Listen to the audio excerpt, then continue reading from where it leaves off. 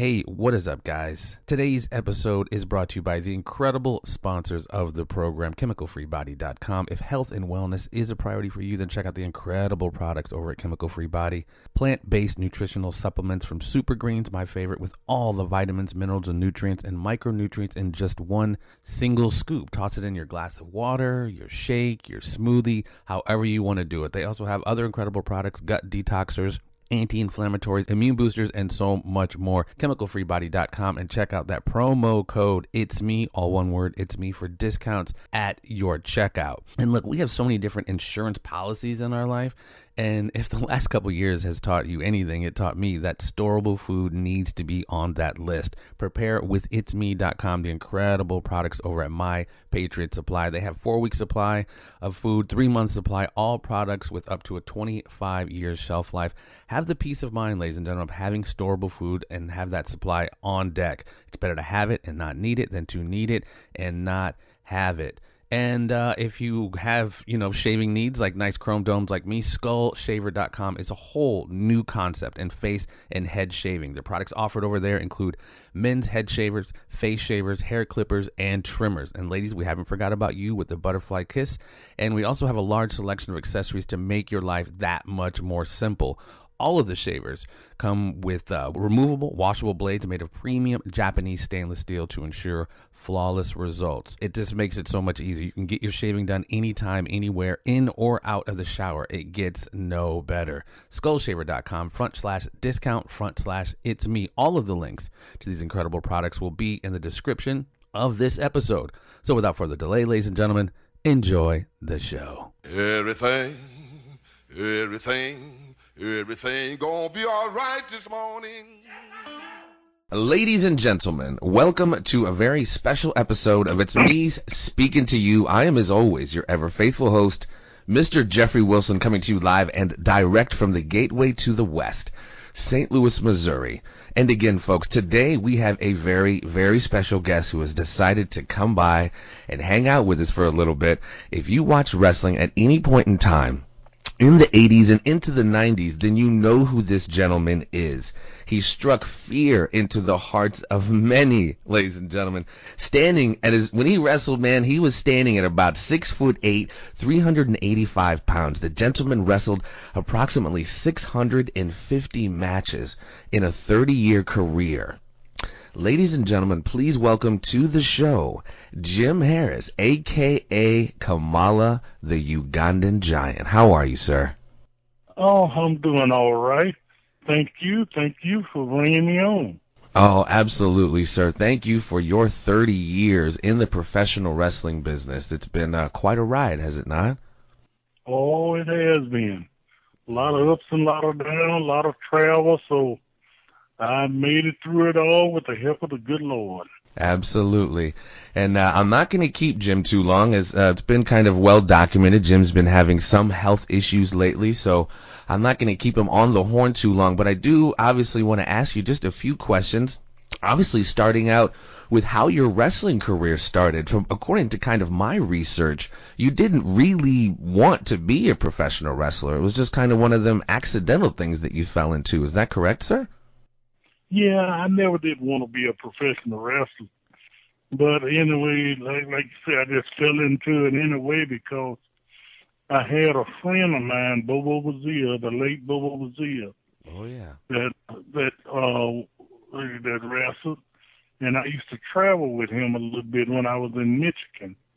And that's what made my get a little bit interested in it. And I couldn't find a job. And I told my sister boyfriend, I said, I ought to go and wrestle. Mm-hmm. He said, well, I'll take you to somebody that can teach you right now. And that's when he took me to Bobo Bazia, but I didn't mean it. But I didn't want to take it back. You started out was it James Sugar Bear Harris, or what was your first? Sugar Bear. Okay, James Sugar Bear. And where was that at? What territory was that? It was in the Mississippi Territory. It was just George Coleman, who just ran only Mississippi. Oh, okay. Very interesting. And obviously, I could talk to you forever because your career's been so long. But like I said, I'm not going to keep you. So the ride or the whoever founded the gimmick, Kamala. It seems like a few people sound like they've taken credit for it, but excuse me. I think even you have stated in interviews, Jerry the King Lawler is the one who approached you about the Kamala gimmick. Were you is that true? And were you in Memphis at the time? Well, I went to Memphis. I had just moved back from England, and I went to Memphis to see a friend of mine, Troy Graham, and to get me some wrestling tights. He always sold used wrestling tights and stuff like that because I didn't know what time my stuff stuff would arrive from England because it came by water. Mm-hmm. So I just wanted to be ahead, but I had my ankle broke too at the time, but it was healing. Was that from wrestling? Yeah, that's from wrestling when I was in England. Yeah, I got it broke.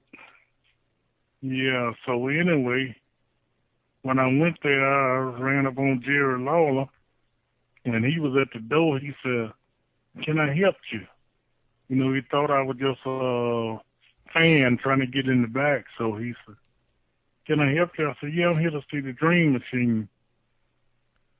I said, "You're looking at me like you don't know me, Lawler." He said, "Ooh, how are you?" I said, "I used to wrestle under the name Sugar Bear Harris." He said, "Oh, yeah." He said, how can I help you?" I said, "I came to see the Dream Machine." He said, "Well, look here. How would you like to wrestle in this territory?" He said, "I bet you I can make you more money than you ever made in your life." Ooh. And that sounds good to me. Mm-hmm. And I've been in Mid-South Coliseum. It was about empty that night. They didn't have nobody there. So Lawler told me he was going to call me. I had heard that from a mini promoter, so I didn't look for him to call me, but he did call me that Wednesday and asked me could I come to Hendersonville, Tennessee. And that's when he came. He put the gimmick on me. I'm pretty sure he already had it in his mind what he was going to do because he's real good at that. Mm-hmm. So I got up there. He asked me did I mind shaving my mustache. I said, "No, I don't mind." And so my head was already shaved. So anyway, that's when he started painting. He painted me up. He was the one with the design of the star and the moon? Oh, yeah, he the one that did it. He wow. he painted himself. Oh, wow. Yeah, he's an artist. He's a very good artist. Yeah. So he did that, and after he done that, he said, "We're going to go for a little walk." He made the spear. He made the skirt that I still have today. And anyway. The mask. Where'd the mask come from? Jerry Jarrett. Oh, wow. But now I have another mask that I brought. No, that one came from, I forget where. I brought one from Africa because I lived out there in Africa for a little while. And anyway, we went down by the pond, and that's when they put all the ice. They said it was an alligator in that pond. So that's when they put all the ice in there and made the smoke and all that stuff. But is that original promo where you were like supposed to be in the jungles of Africa, but you were at somebody's house or somebody's backyard or something? Is that? Well, it was on Jerry Jarrett's farm. Oh, okay. Yeah, so he had a big farm. Well, he had one. I don't know if he still have it or not, but he had a big farm there in Hendersonville, and that's where we did the video. And they showed it on television out here that Saturday. Yeah, and then that Monday the house was full. I mean, it was full. So Jerry Lawler, I heard Jerry say that, he was a part of the gimmick, and he probably will be. All I know is Lawler did the painting. Lawler did all the designs.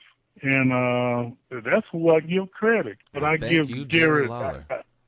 I give Jerry Jarrett credit for, letting me start the gimmick anyway. And in his territory. Yeah, he had that territory at the time. Man, interesting bit of history. And so, obviously, you moved around during the territory times. You moved around quite a bit, as most wrestlers did. And then you got to the WWE in what year was that? 80, I forget what year that was.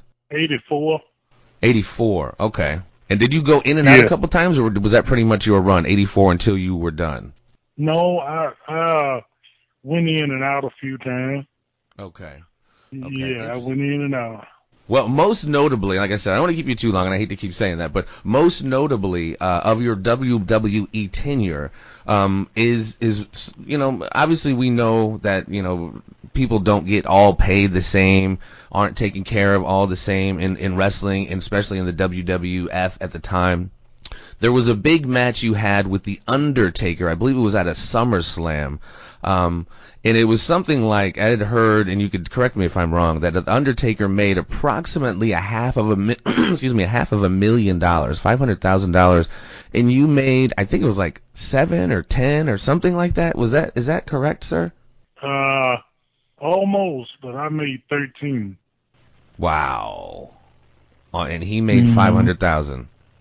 Yeah, I couldn't confirm that because, I never saw his check stub. Right. And, but I saw it in the agent book because Steve Lombardi is the one that showed it to me. When the agent, Yeah. So anyway. Well, is it true that your merchandise at that time was like selling more than almost anybody's? I don't know about numbers on that. Oh, okay. I didn't know if you were privy to those numbers. I remember hearing something about your merchandise, your dolls, and stuff like that were selling very, very well. Well, if they were, I wasn't getting paid for it, and I still don't.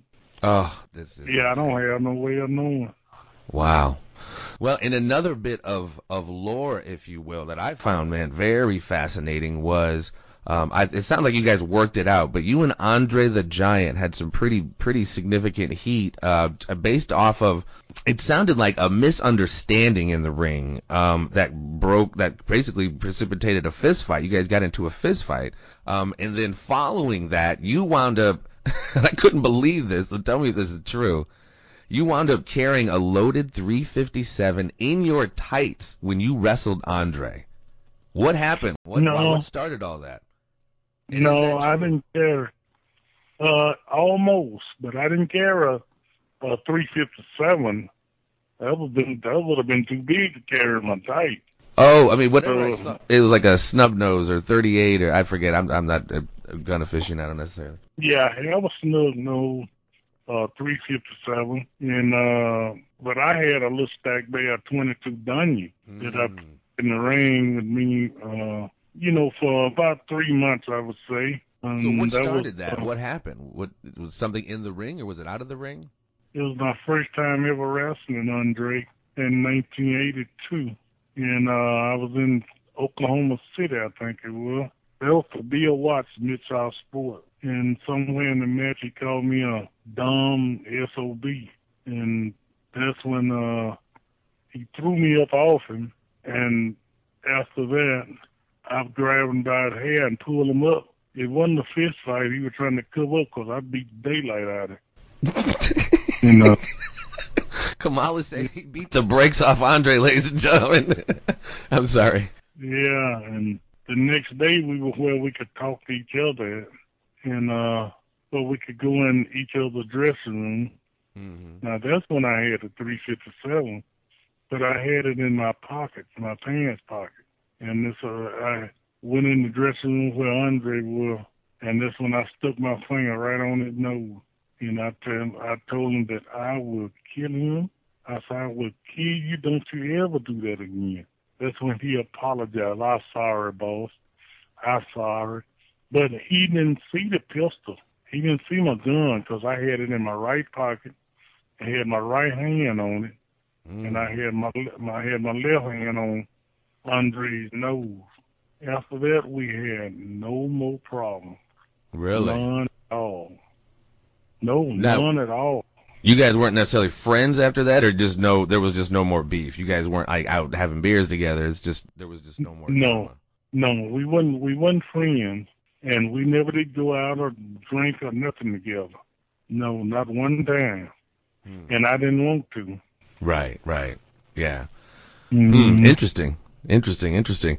Well, moving on a little bit, I think, sir, and I know, like I said, you haven't necessarily been treated the best by the WWE, but a lot of people have a conversation when people, around WrestleMania time, who should go into the Hall of Fame? Have you ever given any thought whatsoever to possibly being into the Hall of Fame? I've seen other interviews where, like Jim Duggan, Cactus Jack, Mick Foley has said, you're definitely a worthy candidate of the Hall of Fame. What are your thoughts on the WWE Hall of Fame? And is that something that interests you at all? Not at all.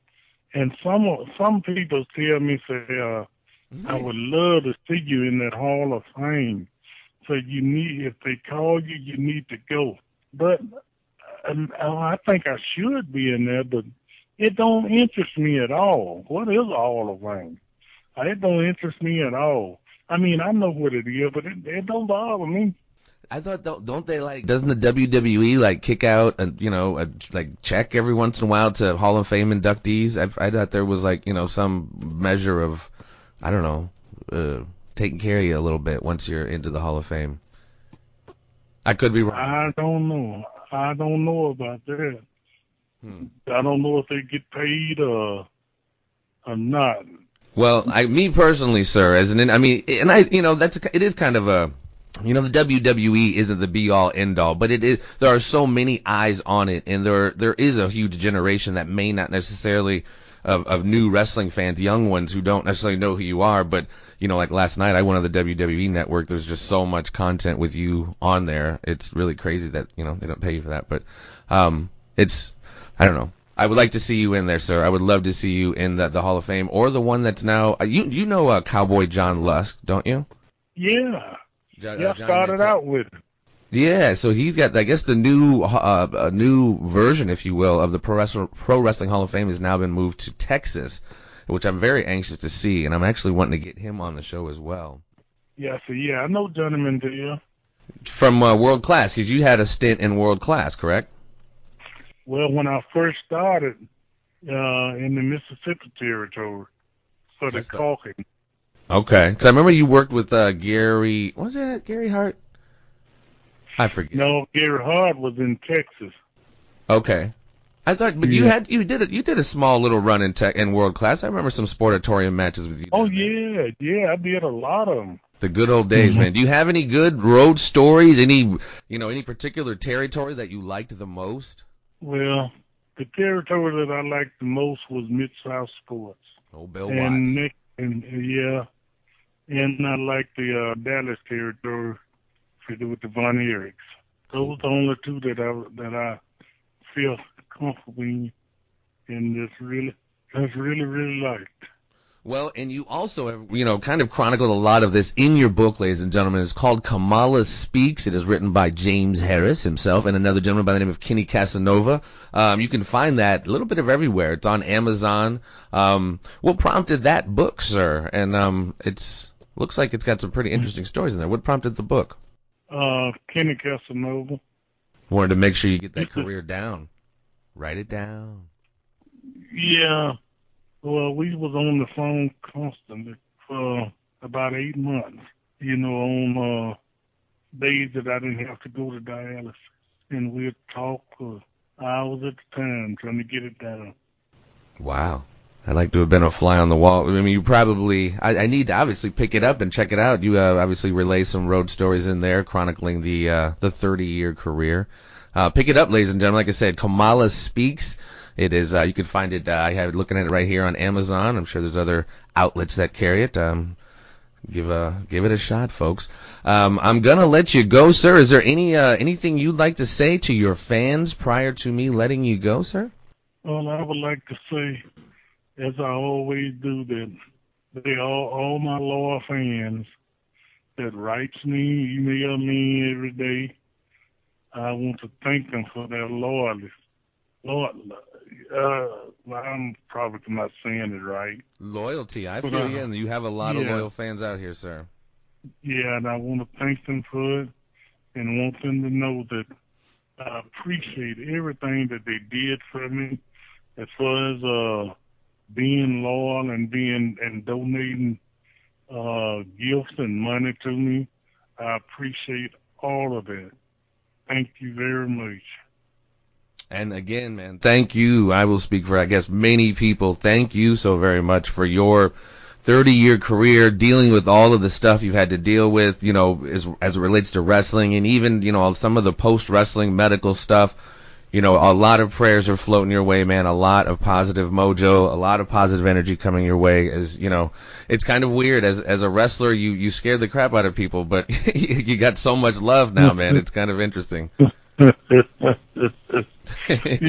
well, I love them too. Well, again, sir, I can't thank you enough, man. It's been my pleasure, Jim. Thank you for taking the time. So I really do thank you. Thank you for the career. Thanks for everything. And all the best to you, sir. Yeah, thank you so much, man. And I wish you all the best health. Hopefully maybe I can, since I got your number, shoot you a text sometime, check up on you and see how you're doing. You sure be welcome. Thank you so much, sir. This has been James Sugar Bear Harris, a.k.a. Kamala, the Ugandan Giant. Thanks again, sir. You take care of yourself. Okay, you too now. All right, stay tuned, ladies and gentlemen. This has been It's Me speaking to you. I've been chatting with the Kamala, the Ugandan Giant. Have a good day, folks. You too. Bye-bye.